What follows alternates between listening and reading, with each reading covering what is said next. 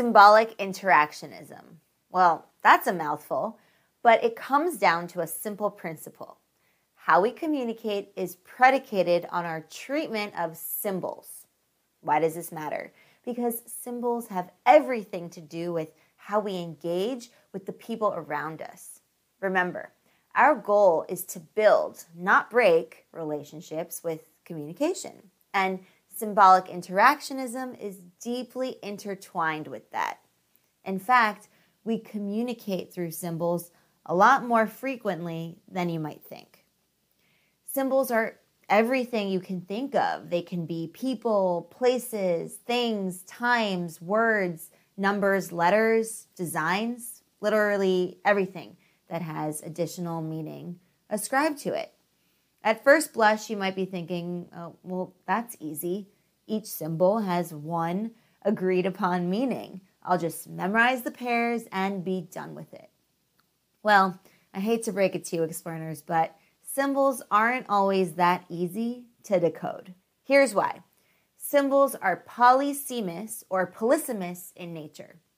This means that people can ascribe any number of different meanings to symbols. And to make things a bit more complicated, people are not always in agreement of what those meanings are. As you can imagine, this can make things tricky when you want to establish an understanding with the person with whom you are communicating. Let's now take a look at two examples to illustrate this topic. Example 1. Fred planned a big surprise birthday extravaganza for his girlfriend, Clara. To catch her off guard, he throws the party a few days before her actual birthday. Clever, right? Well, after being surprised, Clara freaks out and leaves her own party. Fred thought she would be happy, but instead, she was furious. Why? Because this party is being held before her birthday, and in her culture, celebrating a birthday before the actual date is considered bad luck. Sadly, this topic was never discussed because it was a surprise after all, and Fred had no idea he was committing a huge cultural faux pas. And now he's got a furious girlfriend to contend with. Yikes. So in this example, the symbol is the act of celebrating a birthday before the actual date. Fred and Clara treat this same symbol very differently, right? One viewed it positively and the other viewed it negatively. So confusion abounds. Now let's take a look at another example. All right, example 2. Aileen and Natalia are really close friends from college. During a recent coffee date, Natalia was devastated when she found out that Aileen had just gotten engaged. Wait, shouldn't she be super happy for her friend? Well, the reason Natalia was so upset is because she felt Aileen should have informed her much earlier, way before she actually got engaged, because in her mind, that's what friends do. So by not disclosing the information until now, Natalia feels like maybe they aren't great friends after all. But now let's look at it from Aileen's perspective. So Aileen comes from a cultural background where people believe in the Nazar, Mati, or evil eye. In such cultures, people usually keep exciting news private for fear of inciting envy and potentially jeopardizing their favorable situation. In the US, we call this jinxing. It had nothing to do with how close she felt to Natalia. In fact, Natalia was the first person she told about it. Instead, it had everything to do with this deep cultural belief. So as you can see, in this example, the symbol is withholding information. For Natalia, that was an insult. For Aileen, it was a cultural necessity. Had Natalia known that her friend was so superstitious, she would have been much better equipped to handle the surprise and be less angry at her friend, right? Human interaction is such a beautiful, complex, and intricate system, isn't it?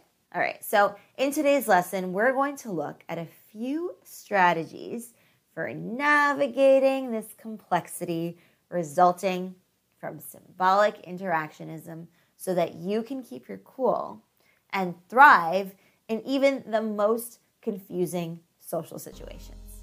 Stick around.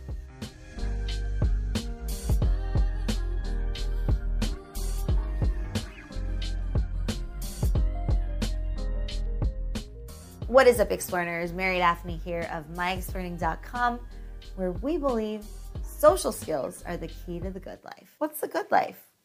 It's a life where you call the shots, you have a crew you can count on, and you're on a mission that you care about. Language is a vehicle through which we communicate, but language does not exist in a vacuum. Language is influenced by culture and society, and a big part of society revolves around symbols. But the problem with symbols is that not everyone agrees on their meaning. The examples in the intro show how big a problem this can be, even among close friends. Now, the reason I'm sharing all of this information is to highlight the extent to which our version of life is profoundly shaped by our understanding of symbols. And our treatment of these symbols will influence our communication. That's right. The meaning we ascribe to everything we encounter in our day-to-day lives will determine what information we choose to share with people and how we relay that information and how we interpret the things that people say to us. This phenomenon is known as symbolic interactionism. When we communicate, we aim for shared meaning that allows us to understand each other. But what happens when we don't achieve shared meaning? Well, that's when we run into miscommunications and misunderstandings, which might result in actually breaking a relationship instead of building a relationship. Needless to say, that's not good.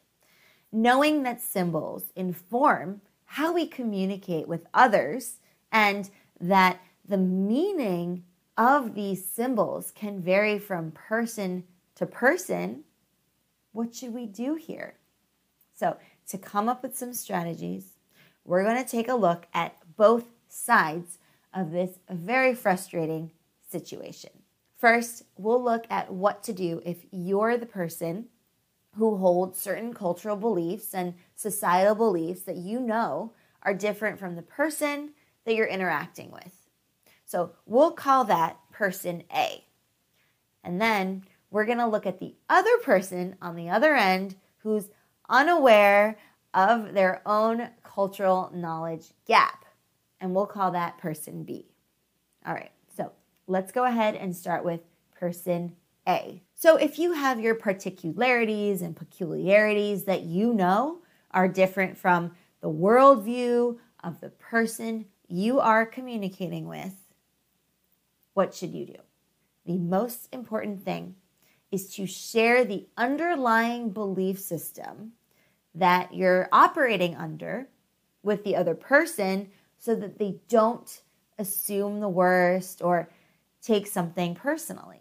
If you ascribe specific meaning to something and you have a hunch that the other person doesn't, see if you can articulate that meaning to the other person. One way to do this is to share past experiences, both positive and negative, that have led you to believe certain things, defining your own sense of reality. Because stories go a long way, right? You can also discuss the cultural beliefs that you were raised with so that they have a better understanding of how you interpret certain symbols. This approach will not only strengthen your relationship with them, it will also expand their worldview and improve their interactions with other people. That's pretty cool, right? All right, so Now let's take a look at person B. So what do you do if you're the person on the other side of the table? In this case, you're not necessarily aware of or even prepared for the gap in understanding. So in such a situation, you might feel a sense of insecurity or confusion. But before we make this all about us, let's first remember to respond and not react. To do so, let's consider the following.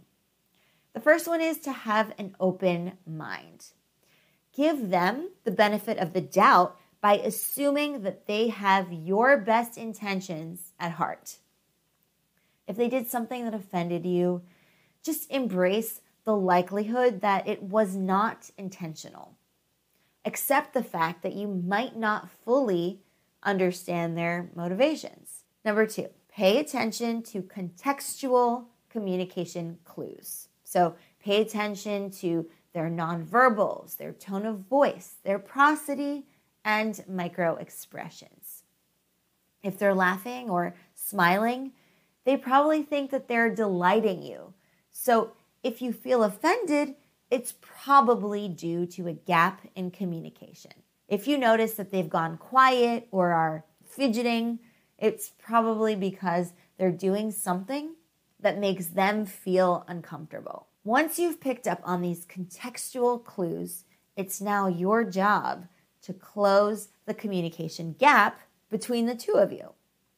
So before you react, try to collect more information to understand why they are behaving the way they are. Try to get a clearer picture of their motivations and what constraints they're working with. The more you can get in their shoes, the closer you'll get to a mutual understanding. Whew, nice work. That was a gnarly one, but hopefully these examples and strategies helped deepen your clarity on the topic of symbolic interactionism. So to recap, symbolic interactionism is a communication and sociological theory that highlights how much our personal belief systems shape the way we think, which influences how we communicate. We ascribe meaning to symbols, which can be people, places, things, etc. And we are basing that association on our own experiences, cultural background, superstitions, and worldviews. Remember that it's humans who create society, right? And symbols are socially constructed. But there's not one overarching society, just as there's not one absolute meaning ascribed to each symbol that exists. There are myriad meanings embedded in the symbol, which makes symbols polysemous. There's no absolute truth. So, in other words, reality is relative, and thus people's definition of the situation, which is a term coined by Erving Goffman, can vary. And so if it does, then it will be much more challenging to create shared meaning in social interaction. Now, our job as effective and considerate communicators is to be mindful of the reality that not everyone's definition of reality is exactly the same. It's up to you, explorers, to learn as many of those symbolic interpretations as you can. That is the value of interacting with people from different linguistic backgrounds, cultures, countries, faiths, social groups, and people heralding from all walks of life. Why is this important?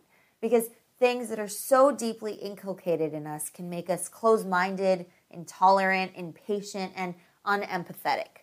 But adopting an open mind will help us keep our value judgments in check and hopefully get us to think twice before writing this person off as X and the other as Y. If you've been on this channel for a while, you know that we espouse inclusivity, diversity, and acceptance, which humans can co-create through understanding. How do we reach understanding? Through effective communication and social interaction. A deeper understanding of symbolic interactionism will go a long way toward strengthening these skills. Now that you understand symbolic interactionism and our strategies for building relationships, not breaking them, I would love to hear what you think. What strategies do you use when you're trying to create meaning with people who might have differing worldviews from your own? What are some ways that you maintain an open mind during social interaction and set value judgments aside or leave the superstitions out of your communication? Share whatever is on your mind with us in the comments down below. And if you loved this lesson, please be sure to let me know. You can give this video a thumbs up on YouTube, and if you haven't done so already, subscribe to join our tribe of explorers so that you never miss a lesson. And if you ring that bell, you'll get notified about our new lessons and our weekly live streams. Email this video to a friend or a coworker who also wants to supercharge their social skills. And while we're at it, feel free to share this with your Facebook friends as well. And remember, the write-ups of these lessons are always available on our blog at myexploring.com/blog. With that, have an awesome week, Explorers, and I will see you next time for your next exploring lesson. Happy exploring!